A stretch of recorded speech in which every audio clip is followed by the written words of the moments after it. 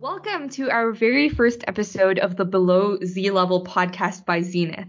So April 2nd marks our very first anniversary, and we decided that there was no better way to celebrate than to launch our very own podcast. So hello, I am your host, Rachel, the founder of Zenith, and today I am joined by two of my least favorite people in the world, Ananya, my fellow co-founder and a chocolate milk enthusiast. Hi. And Marcos, one of our writers and someone who enjoys playing the guitar mid-conversation. Hello. And so we are recording this episode on March 31st, and to start off the podcast, we'd like to bring up some interesting things that happened on this day in history. So I'll start off. In 1685, March 31st, classical composer Johann Sebastian Bach was born. I don't know. I feel like Bach's music, generally, I use it to improve technique, but that's honestly it. It's so difficult. It makes everything hurt, honestly. I think, from a technical point of view, it's some of, the more advanced classical music out there, especially some of the fugues where you have, the bass line and the melody at the same time. But I think, sonically speaking, and more, aesthetically, in terms of the music itself, it's not something perhaps that is as appealing as, say, Schubert or Chopin. Yeah. And yeah, the Romantic era. I was just about to say that, one of the reasons why it's so difficult was that the dynamics was less, was less flexible than in the Romantic era, where, composers had more leeway in terms of, how they would play their piece. But back in the day, it was a bit more clinical, a bit more, structured. And I think that's why his music is extremely good for, trying to improve your technique, like you guys mentioned. Who wants to go next? Well, I think chronologically, if we go now to 1889, this was the day where the famous Eiffel Tower was officially sort of released or opened. So the engineer, last name, of course, Eiffel, climbed the Eiffel Tower and placed a flag on top. And it's now what we know today as the Eiffel Tower, perhaps one of the most iconic landmarks in France, and I'd argue in the whole world. I've never been, but I've seen it so much. It's really everywhere. But I think you're right. It's a very iconic piece of infrastructure. I'd say it's one of those symbols of love. I don't know if I'm reaching if I say that, but just I don't know. I went there. I've been there before, and honestly, it's I feel like it kind of is a symbol of love, but at the same time, it was so crowded there. It didn't really feel like. Also, did you know that, or at least from what I've heard, if you were to take the entirety of the world's gold and all the gold that we have found now and sort of made it into a big cube, you'd be able to fit it underneath the Eiffel Tower perfectly. Which at the time I was kind of that's kind of disappointing. That's not that much gold if you think about it. But then when you realize how big the Eiffel Tower is, you're like, okay, that makes sense. Ananya, would you like to hit us with the last fact? Yeah, so on this day in 1945, it is estimated that Anne Frank passed away. If you don't know her, she's from the Holocaust. Yeah, and she has a book. She became popular when her diary was released to the public. And yeah, that acts as a segue to the topic that we're actually going to be discussing today, which is political correctness. Because I feel like within our generation, I've heard people make jokes about the Holocaust. I've heard people make jokes about the Nazis. And I feel like it's brought up such a big debate about, what is too far in terms of making jokes? What kinds of things can you say?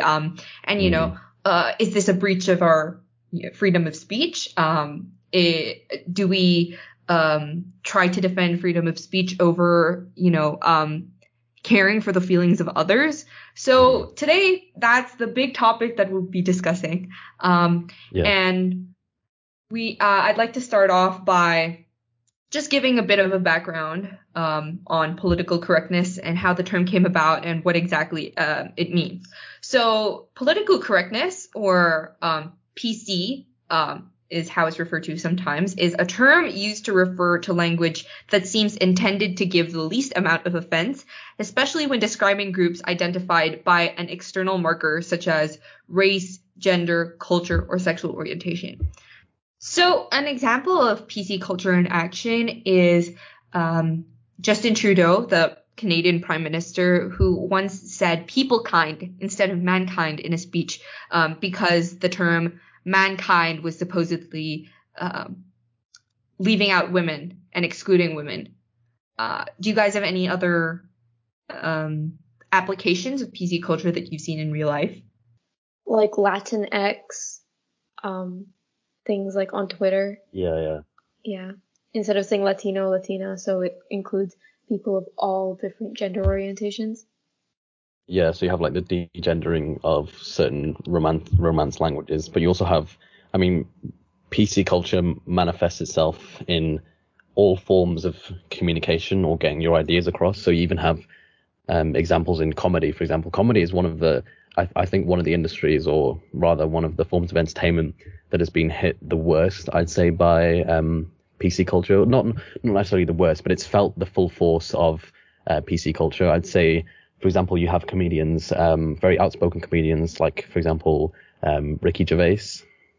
And now he's a comedian who really doesn't mind crossing the line, to the point where, for example, there's a joke that he made, I think almost intentionally to spark some sort of PC outrage, where he spoke about saying the premise was that if he had a child, he would punt it across the room as if it were a football, if it were to start crying. But the whole premise from which he built that joke was the fact that he never wanted children. And so he basically said he was using this sort of metaphorical imaginary child as an example.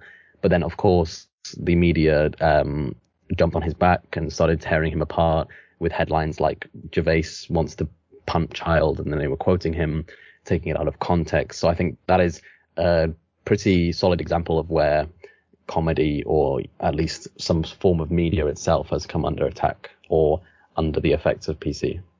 Yeah, definitely. I feel like you're right in the sense that comedians now try to be a bit more mindful of the jokes that they're making. Yeah. And it seems to be that there's this unspoken rule of the things that you can and can't joke about. You know, there are, for an example, if you're not a part of a certain marginalized group, then, you know, you have no right to be speaking on their issues or making a joke out of it. And so, yeah, exactly.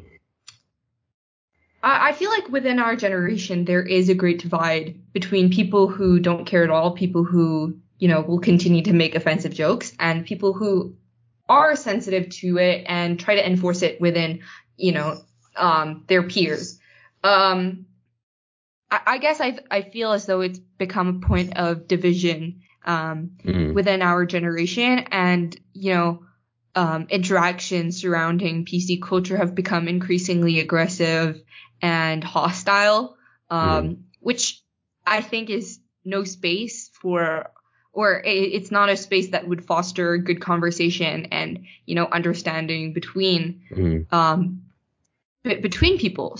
Oh yeah, definitely. I think the important thing is, like, I do think that the kind of disparity that, like, is kind of displayed between all these, like, people, you know, people who like edgy humor and people who don't. I think it's all about, like, finding, like, the balance, because I think there is a place and time for everything. So sometimes these two sides kind of need each other almost. It's like a dichotomy, if you will. Yeah. Yes, yeah. I think there's also something to be said about the word itself and the way in which it's phrased. If you look at the word itself, political correctness, the very logic behind the statement, something being politically correct, suggests that something is therefore politically incorrect, which, if we look at it from a sort of Western democratic worldview, dictates that nothing democratic can be correct nor incorrect because it reflects the opinions of the people. So I think the word itself and the way it's phrased is sort of dangerous in the sense that it says that something can be politically incorrect and therefore something that you shouldn't be saying in a democratic scene, which is a very cloudy line between sort of authoritarian control of speech. For example, like, of course, the often recited case of the Orwellian world in 1984, where speech is regulated and things are supposed to be said in certain ways. It's sort of eerie how close, when you think about it, political correctness can get to that. And it's a very thin line between it being respectful words and sort of controlled vocabulary. Yeah. Interesting that you bring that up because, generally what is regarded as the purpose of political correctness seems to be basically, according to this article, rooted in a desire to eliminate exclusion of various identity groups based on language usage. Because I think that language is such a big part of the ideas that we have in society. Language is the pillar and foundation of ideas. In 1984, Newspeak, the language that was in that dystopian world, basically took away ideas by erasing them from language. And so I guess this is the same thing. I'm not saying that it's of the same extremities and it's being overly controlling, but I guess in principle it's the same, where the way you use your language can change, your values, how other people feel. Yeah. Basically the relations you have with other people and the way that you operate in society, your language dictates a lot of that. Yeah, and when I say Orwellian, I don't mean that the world we live in now is an Orwellian world. I think it's far from that in many places. But I think that Orwell, and particularly a lot of dystopian literature, does serve as an exaggerated or sort of hyperbolic warning to what can be. And obviously not necessarily saying that we live in the world of 1984. I think it's far from that. But what Orwell and people like Huxley as well would have been potentially warning us was that it doesn't take that much to go down that path. It just takes a slow set of small events for us to eventually get there. And before you know it, we could be there. And I think that's also one of the points of contention about PC culture, is that it could end up becoming a slippery slope to, I guess, language control and the loss of freedom of speech. So what do you guys think about that?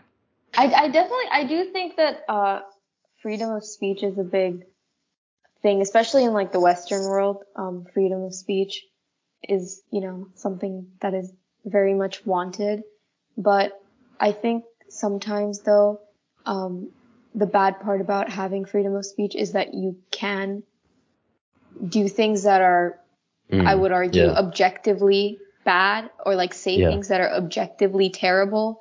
And I think that kind of comes into play with PC culture, because I think at the very baseline, that's like the very kind of base stigma is what we're trying to remove with PC culture. So it's kind of like, what's it called? I think it's like linguistic determinism, or something like that. So, limiting the language is like limiting worldview. So if you like limit the language such that it's only like the negative parts that are kind of cut out, then you won't be able to convey the negative messages.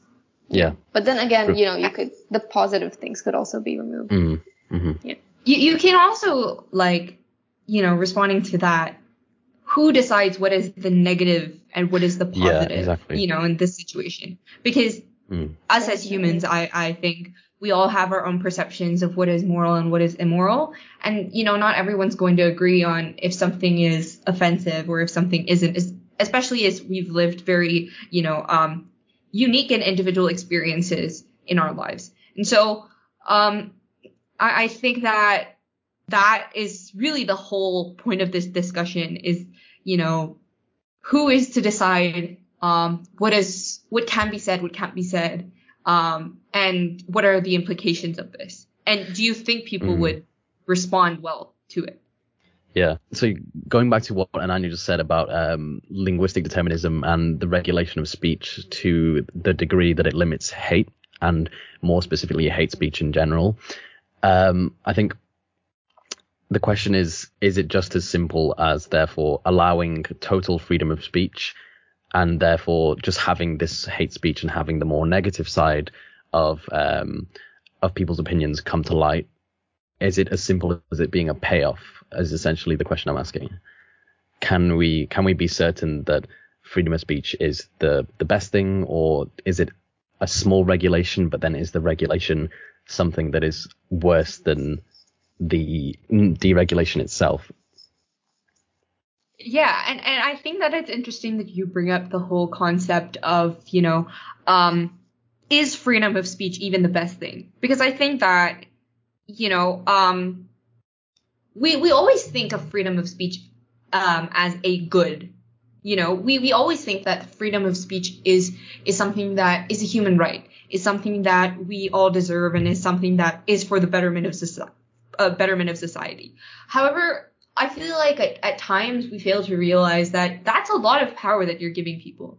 That's a lot of power that you're giving people to say things that are not necessarily, you're basically giving people the power to incite hate and to incite just division between groups, and also you're giving people the power to verbally discriminate against others, which I think is the big payoff of having freedom of speech. But at the same time, you have to think, like you mentioned about regulation. How is that going to be plausible, I suppose? Because we can't necessarily, I feel like speaking is such a, if it were going to be regulated, that would be such a huge, I'm talking logistics, but a very, very difficult process.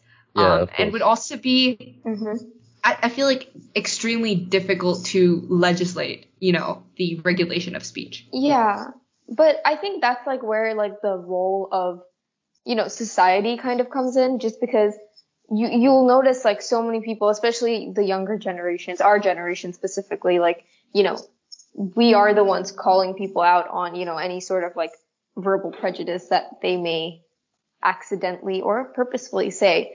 And I think because of that, because of the fact that there's so many members of society doing this one thing, and it is so subjective, offense is something that is so subjective that some people might take it, quote unquote, too far, right? I do think that's kind of interesting though, in terms of, regulation, because we, at this point, we're like the only ones who have to like regulate each other. Yeah, and then I think that links very well in terms of what you were mentioning about people doing it themselves. That's the whole sort of cancel culture that we have nowadays as well. But then again, what you also see in cancel culture is people, obviously, like you said, it's subjective. So what some people may deem cancelable, I suppose is what you could say. Some people would deem it not cancelable. So I think, again, it's because language is something that's so subjective as to how you interpret it and as to how you take offense or take a lack of offense to something. And it links back to what Rachel was saying about how we've all lived our own individual and unique experiences and therefore respond differently to what people say. So it's hard to have a concrete, uniform way of eliminating hate. Number one, because people interpret hate in different ways, and number two, because how can we solidly identify hate as an objective thing? That being said, I guess that's more on the lines of moral relativism and, understanding and perceiving different things in different ways. However, I'm a firm believer in, there being some sort of moral law in the sense that there are things that are objectively just wrong. Yeah, like unspoken rules almost. yeah, and so I guess that's where the difficulty comes in, because if you go on the lines of moral relativism, then the argument on, regulating freedom of speech becomes, it's way more complicated. But when it comes to having this understanding of, but these things are objectively wrong, I think that they're wrong under all circumstances, no matter who you are, no matter what, individual experiences you've lived through, are wrong, then that's where I think being PC works out, I suppose. Mm-hmm. And then I guess the problem all comes in with, yeah? Sorry, I just, like, in terms of, like, that, it just kind of, like, it made me think about how there are some people who know that what they're saying, like, are wrong, like, is wrong. Yeah. Like, they know what they're saying is just incorrect, but they'll still say it to, like, trigger some sort of response, from people who are, consider themselves to be PC to some extent. So I feel like that kind of, like, also, like, ties in with what you were just saying, with, like, even though, there might be some unspoken rules, I think there are still some people who are bound to break that just for the fun of it. And where do those people kind of fit into the equation, and how do you deal with that? In terms of that, I think, and this is what I was also thinking as Rachel was talking about how sort of moral subjectivity and objectivity can be taken to two extremes. One thing that you can always identify in sort of these like contentious issues is more from a sort of sociological standpoint, human nature in general, how people take ideas and take things to the extreme.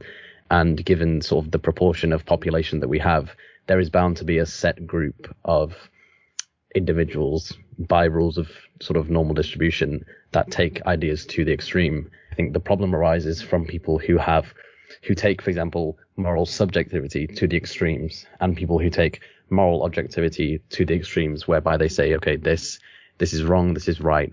And then when you apply that to something as sensitive and as fundamental as speech, that is when the real issue arises, because then you have one person with a very stubborn, set-minded idea dictating what you can say and what you cannot say.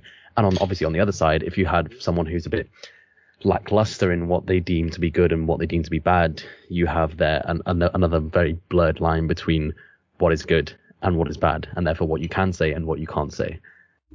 Yeah, that's a very good point. And also, something I'd like to bring up about what Ananya said was that there are some people who know that what they're saying is wrong, but they'll say it because they want to provoke other people. Mm-hmm. And I think that is the case with a bunch of people in our generation, is that, they're hesitant to, I guess, to following, or no, they're hesitant to be sensitive towards the feelings of other people regarding what they're talking about. They think that it's policing what they can and can't do, and therefore reject it by going to the extremes and saying things that I don't think they mean, but they do out of spite, if that makes sense. Yeah. I think policing is something important to talk about, because it brings up the idea of, therefore, if we are policing words and we're policing language and what can be said and what can't be said, who does that? Who determines who has that authority, who has that power over? Is it A, the state? Is it B, the people? Is it C, the leader of a country yourself above the state? Or is it yourself? I mean, if we're doing a quiz, like, what is the answer to this question? And I don't think there is one. And that again plays into the issue of why the idea of having something be politically correct is so dangerous, because then you have someone determining what is politically correct and politically incorrect. And therefore, that's when it just all starts to slide. That's the big dilemma, essentially. That's like the stone. That's the stone inside the avocado. Like, once you get into the avocado and you get to the stone and then you nearly cut your thumb off. Yeah, that's where we're at with the political correctness issue at the moment. I'm not a big fan of avocado. I just don't like the way it tastes. That might not have been the best analogy, but we'll go with it. No, but like I still want to focus on the conversation of avocados. I just hate how they're included in sushi. I just think that They are? That's a thing? Yeah, there are some. I mean, it was more of not traditional Japanese sushi, but like a westernized versions of sushi. I was gonna say you wouldn't find it in proper sushi. Apparently, it imitates the texture of fish fat, which I get. I still don't see it. I still don't like avocados. Anyways, going back to the conversation. I kind of wanted to talk about linking to avocados and PC culture. I wanted to talk about the effects of like PC culture in the future, because I do think that sometimes we do see like, for example, let's just take a subculture of PC culture which would be like, I guess, cancel culture. Yeah, cancel culture. You see people like we talked about before, like getting canceled for like the weirdest things. Like really, like the weirdest, most minimal things, like minimal like slip ups, which I'm sure like those people canceling have also done before in their life. But eventually, like to what extent, like how far is that going to go? And how is that going to like affect, what I think is really important, just in life in general, is the kind of idea of telling stories. Because, for example, like I've seen this before where artists of a certain race, they'll be like prohibited from drawing artists drawing people of another race or portraying them in their artwork because that would be considered racist.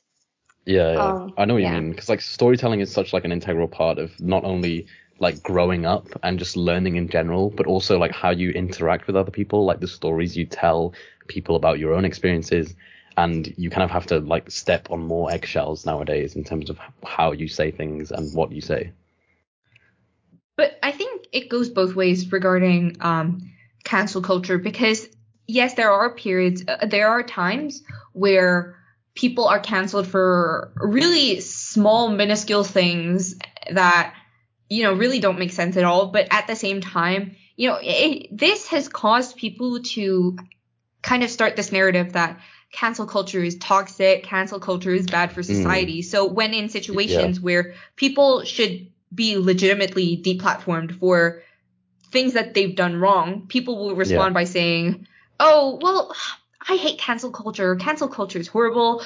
We should just growth, whatever. But there are some people that really deserve to be deplatformed. So, for doing really bad things. So I think that that's one of the main things. And the second thing that I would like to say about what you said, Ananya, was how the people canceling sometimes have done the things themselves. And another big part of PC culture is the whole level of, I guess, the way people carry themselves is really sanctimonious, where they hold themselves to a different standard than they hold other people to, in terms of morality. We judge ourselves based on our intention. I feel like the plain way to phrase that would just be, it's like hypocrisy, like just pure hypocrisy sometimes.